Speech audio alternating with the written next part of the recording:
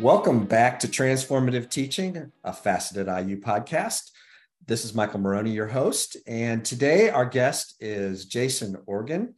He's Associate Professor of Anatomy, Cell Biology, and Physiology, FACET Class of 2021. He's the editor-in-chief of Anatomical Science Education, which he's just told me is the top medical education journal in the world. And he's also a host of his own podcast, Science Night. So is Science Night on Spotify and all that? It is. You can, as they say, you can listen wherever you get your podcasts. Okay, awesome. Well, Jason, welcome to Transformative Teaching. How are you doing today? I'm doing great. Thanks so much, Michael, for the invitation to come onto the podcast. I've listened to a few of the episodes and I've been inspired by some of the guests. So I'm honored to be here as one of them. I really appreciate you joining us. We're doing this so that our FACET membership and really folks who are interested in teaching and learning beyond FACET can hear some of the interesting things that our members are doing. And so I'm really looking forward to our conversation. And so to get going, I was curious about this class that you teach, anatomy, and you do dissection, and you talk about doing team-based dissection. Yeah. And that is an interesting phrase, team-based dissection. Can you tell me a little bit about that? Sure, you bet. So, we are fortunate here in Indiana to have really selfless residents of the state who have given their bodies for medical education. And that is not something that we take lightly here at all. There are a lot of places, have dissection available to learn anatomy, which I think it's probably safe to say that the vast majority of the literature supports this active approach to learning anatomy through dissection, or at least through viewing of a dissection. We call that prosection. Okay. But there are some other learning modalities that are highly effective. It's just that here at IU and here in the state of Indiana, we have a population that really understands the importance of it, and an institution that really values the use of donated human tissue to learn anatomy. And so we don't take that lightly. All of that is to say that we dissect donors from stem to stern every single semester, teaching the ins and outs of the human body, but we do it in a team-based way, where not every single student has their own donor to work with. They team up and they learn some of these sort of softer skills they call the hidden curriculum of anatomy, which is teamwork and communication skills and empathy. And that's a big one that we emphasize in my classroom. It's interesting. So I'm thinking about this whole notion of like the scenes we see and of surgeries and TV shows. And there is a lot of communication going on. And, it clearly is a team that's in an operating room. And so does it kind of have that sort of a feel where people are describing what they're going to do and what they're seeing and people are asking questions? What's it like? In an ideal situation, that's what it's like. The reality is that students are often, facing their own mortality for the first time. And so we don't have a fine oiled machine right from the beginning. Okay. So early on in the semester, it often looks like a lot of, tentativeness. Students are not sure what they should be doing. They're looking for a lot of direction. They're not taking ownership of the learning objectives that they need to meet. And so it results in a lot of repetition on my part, trying to sort of build up the confidence of these learners. But toward the end of the semester, that's exactly what we're looking for. We're looking for this well-oiled machine where you've got, let's say that there are 4 students assigned to a given donor. You've got one student who's reading the dissection instructions out loud, another one who is pointing to the structures as they're being dissected. And then, somebody else at the table who is quizzing everybody else at the table about what that structure, why that structure is important, or what that structure connects to from a previous unit. Because the way we approach dissection is different than the way that most people take anatomy. Most people take anatomy, they take what we call a systemic anatomy course where they're learning systems-based anatomy. Here's the skeletal system, here's the muscular system, cardiovascular system. You can't do that in a dissection lab. You can't dissect the muscular system without going through everything else that's related to it before you get to it, right? The integumentary or skin system, right? You can't get past that to get to the muscular system. So we teach dissection-based anatomy in a regional approach as opposed to a systemic approach. So we might say looking at various parts of the thorax, right? Which is, the rib cage area that holds your heart, your lungs.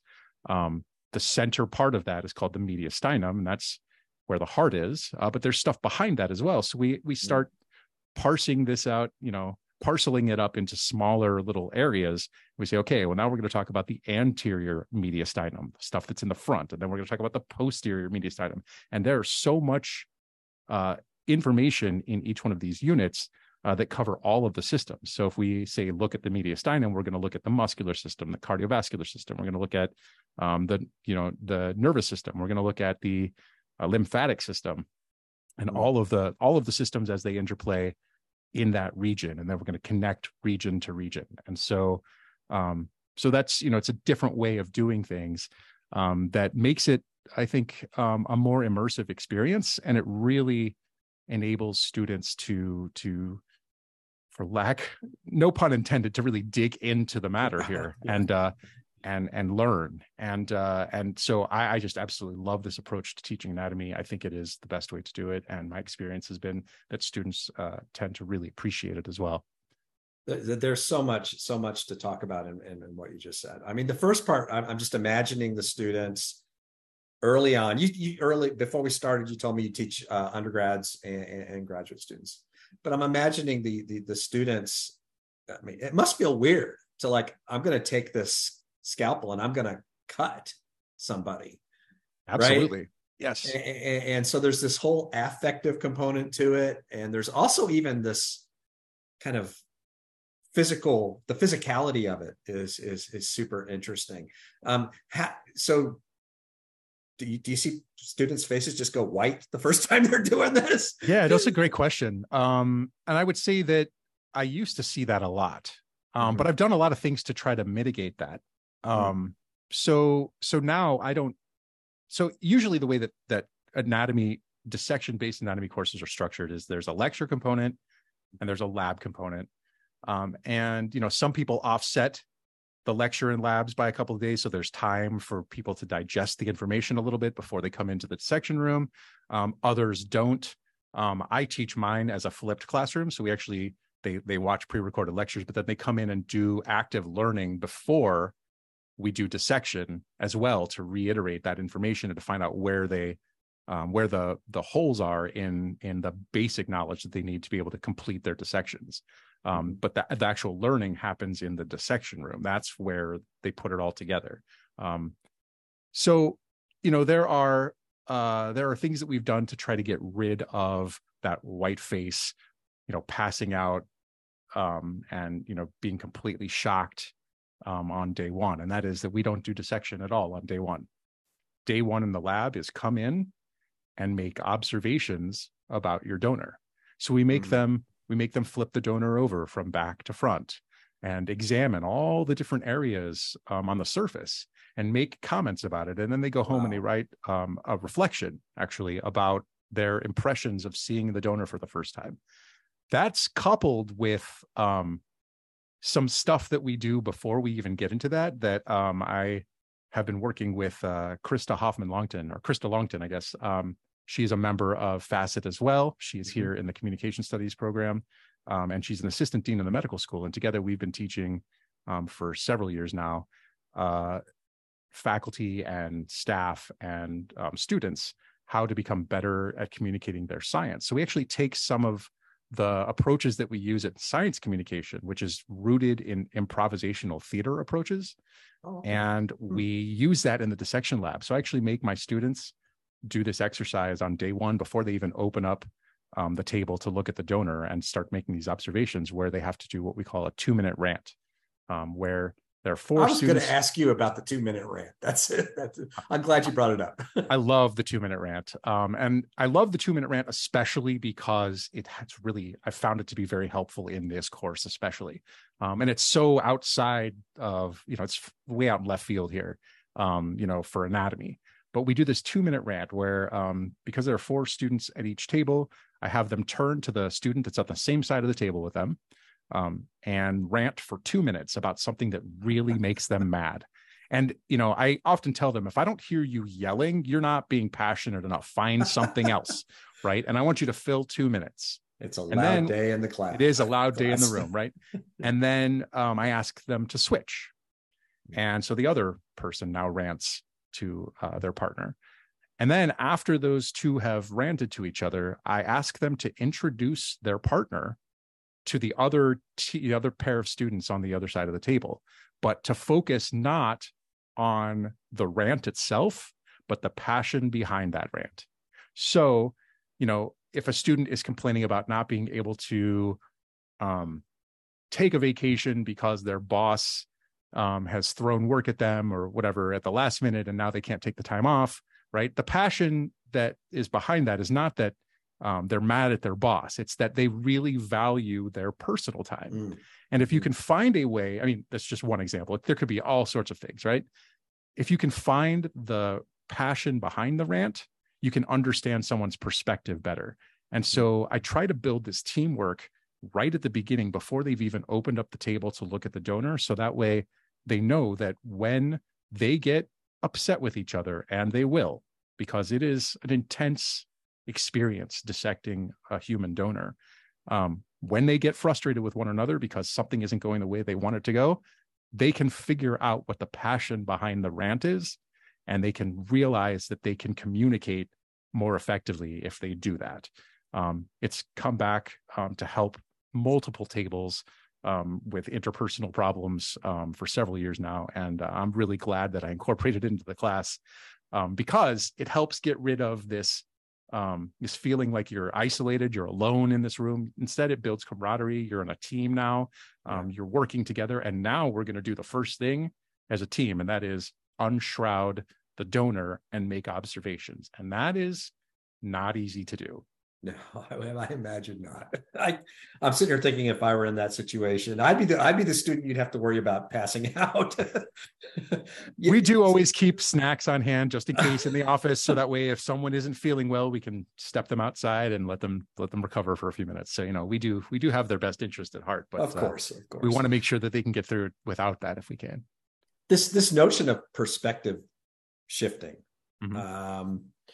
You've talked about it in terms of being important for that team building, but I mean, this exercise they're about to do where they unshroud this body, I mean, they've got to be able to perspective shift in that moment too. Correct.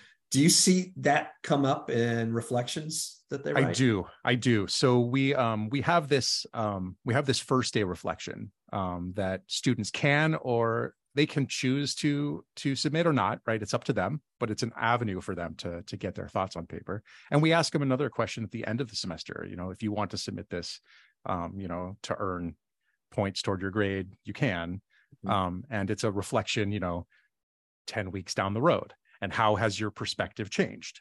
But along the way, we give them opportunities to engage with material that's not strictly anatomy. So it's not like, what is the innervation of this muscle, right? Or what is the blood supply to this organ? Instead, it's, what do you think about this ethical problem in the history of anatomy? So I actually have collected resources from all over the world that allow us to look at things like medical ethics in the wake of the Holocaust, and how anatomy education has changed, how anatomical donation procedures have changed, how the Institutional Review Board and informed consent have developed as a result of the Holocaust. And I have a lecture from a world-renowned bioethicist from Harvard, who is a dear friend of mine and works on the journal with me. And she recorded this lecture that we show every year, and they can write a reflection about that. Because as it turns out, there are a lot of images in anatomy that have an unethical past. There's an entire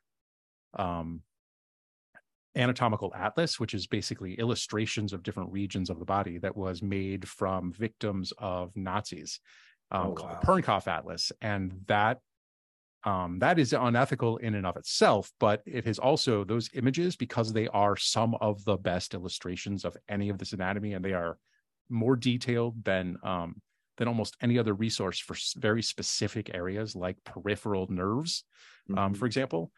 They're still used quite often by hand surgeons and plastic surgeons who need to have that fine detail to help them navigate problems associated with people who are actually still living. And so it affects their quality of life. And so there are ethical issues. Do you use it? Do you not? Right. And, that's not a question that I'm ever going to attempt to answer. Right. I have very strong feelings about it, but there's not a right answer or a wrong answer to it. So, we give them opportunities to engage with material like that. And that, I think, helps their perspective shift as well. So it's okay. Now that you've thought of this, how does that make you view your donor? Right. And we get some of the most interesting sort of growth that we can actually see in real time with our students by just being able to read these reflections. It's really quite a window into sort of what people are thinking, and it's really powerful. Yeah, I've always loved the use of reflection, and I teach communication classes, and we can use it in a lot of different ways in our communication class. I think every class they can find some way to use reflection in a powerful way. This sounds very powerful. One other thing that you brought up in your teaching philosophy is this commitment to diversity, equity, and inclusion. Right. And I'm hearing some of that kind of cooked into even the 2-minute rant, and then this unshrouding and the reflection on that. What are some other things that you're doing in your class to kind of infuse this awareness of diversity, equity, and inclusion? That's a really good question, and it's something I'm glad you asked me about it, because it is something that I've sort of built as the bedrock of my career. I've always viewed DEI initiatives as the most important initiatives in education. And I view it that way because I have a background that is not underrepresented in medicine or in science, but is also overlooked in academia. And I'm an Ashkenazic Jew. And often we are not seen as being a necessary part of DEI, even though we are clearly in need of representation at a DEI level. And so it's one of those things that I have always thought about. And it's one of those things that kept me up actually late at night all the time when I first took over this graduate course, because this graduate course that I teach fits in a curriculum. It was designed for a particular curriculum here in the School of Medicine called the Master of Science in Medical Sciences program. And it's since been co-opted by several other programs, and I teach a whole variety of student populations now in this course. But it was initially written for the MS program, which is a School of Medicine program for students who were from a socioeconomically disadvantaged background to be able to bolster their credentials to get into medical school. So it's a 2-year program. I don't do anything with the program other than teach this course, but this course was designed for that curriculum. Those students, a lot of them are trying to get into medical school. Most of them are trying to get into medical school. Some of them are trying to get into other professional schools. But all of them need to demonstrate that they can do well in a curriculum that is reflective of a medical curriculum. Well, the MS curriculum is actually more strenuous than a medical curriculum is, because they're taking 4 or 5 courses at a single time. They are expected to perform at a high level at all times. There are grade cutoffs that are required of graduate students that are different than they are for medical students, because we're talking about whether or not you need to hit a certain competency or whether you need to hit a certain norm, right? And so passing grades. Most of the medical curriculum is pass fail. These students have to get a B- to pass this course. They actually want to do even better than that because they're trying to demonstrate that they belong in medical school. And with only 25 labs to cover the human body, when this course only meets 2 times a week, there's just not any time to put down the fire hose that you're drinking from day one.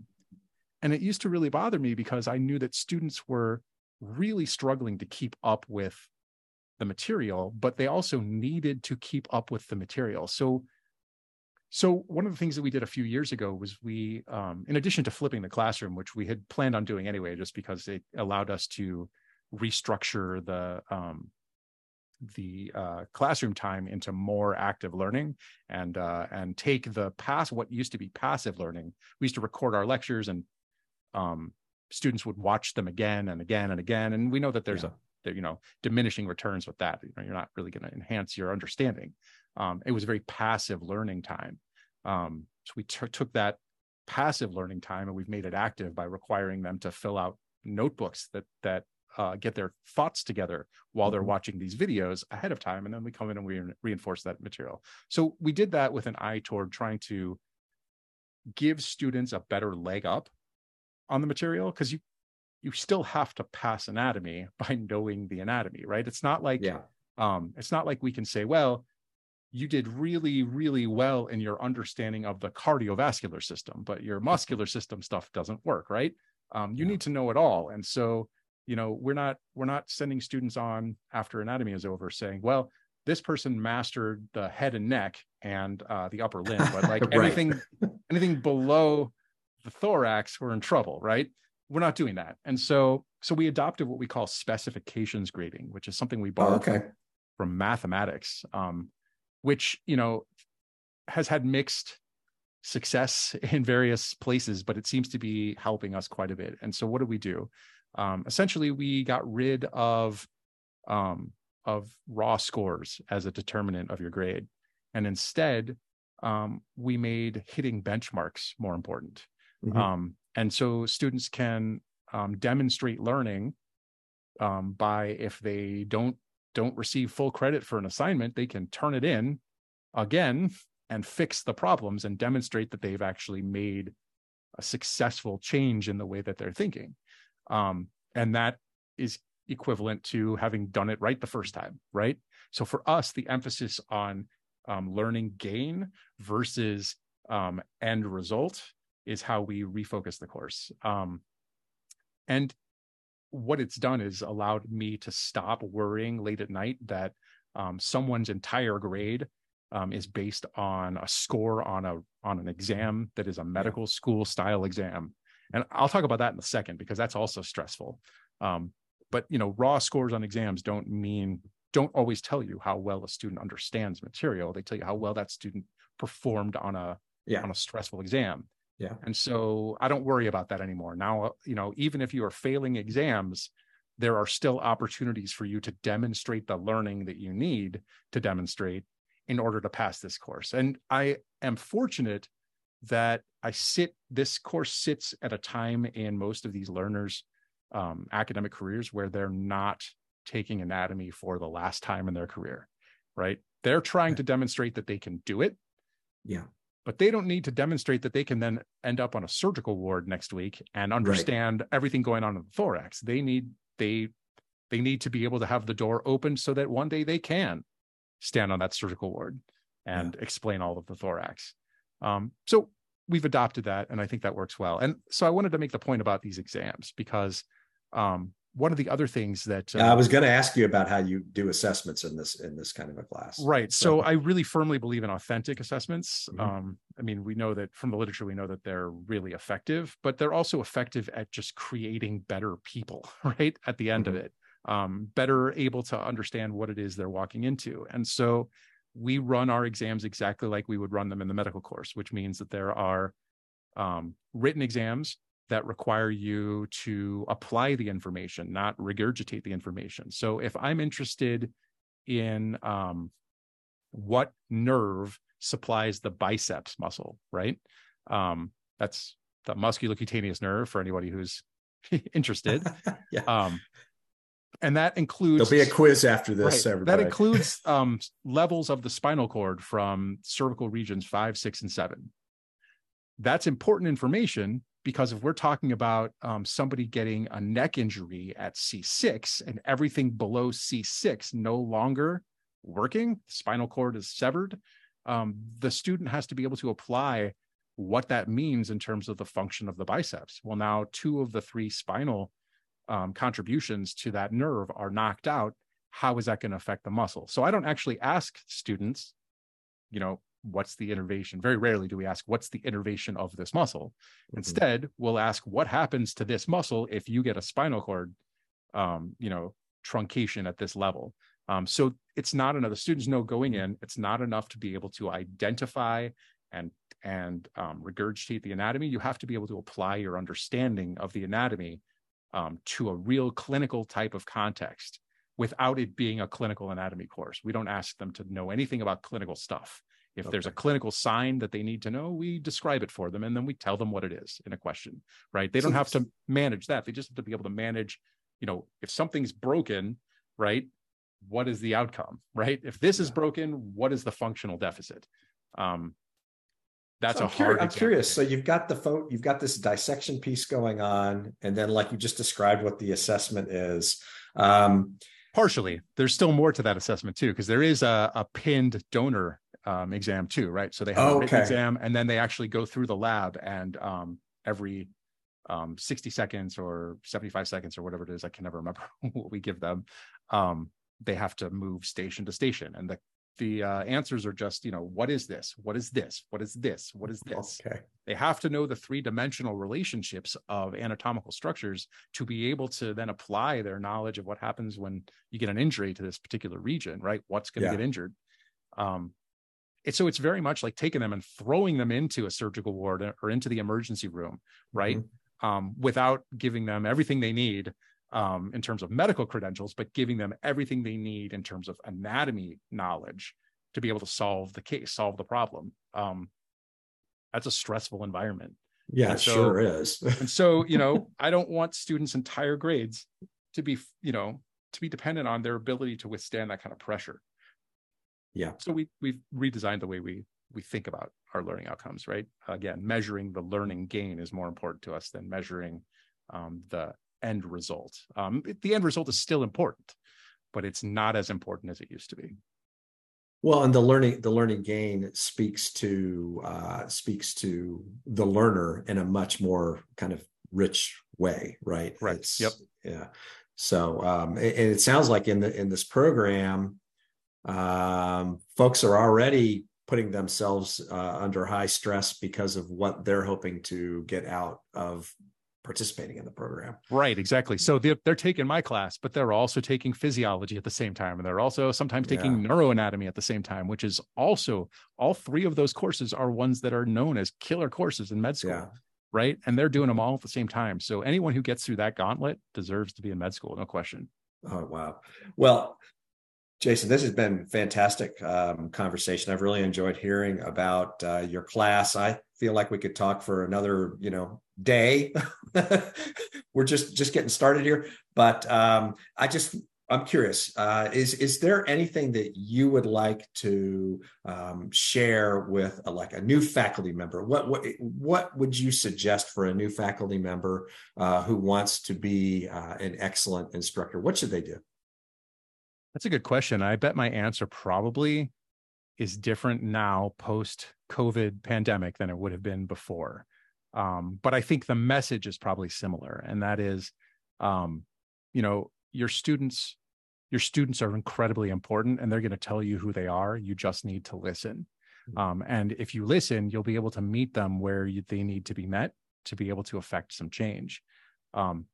Pre-COVID, I would have said, there's really not much that you can do that is too much. Okay. Post-COVID, it's important to remember that you have to take care of number one, and that's yourself. And so, we've been asked as faculty to be stretched in so many different ways that we never thought were part of our job description, including counselor, including mental health advisor. Know where your limits are, know what you have the training for, and know that there are other people ready to step in and take over where you can no longer serve your students. And that's okay.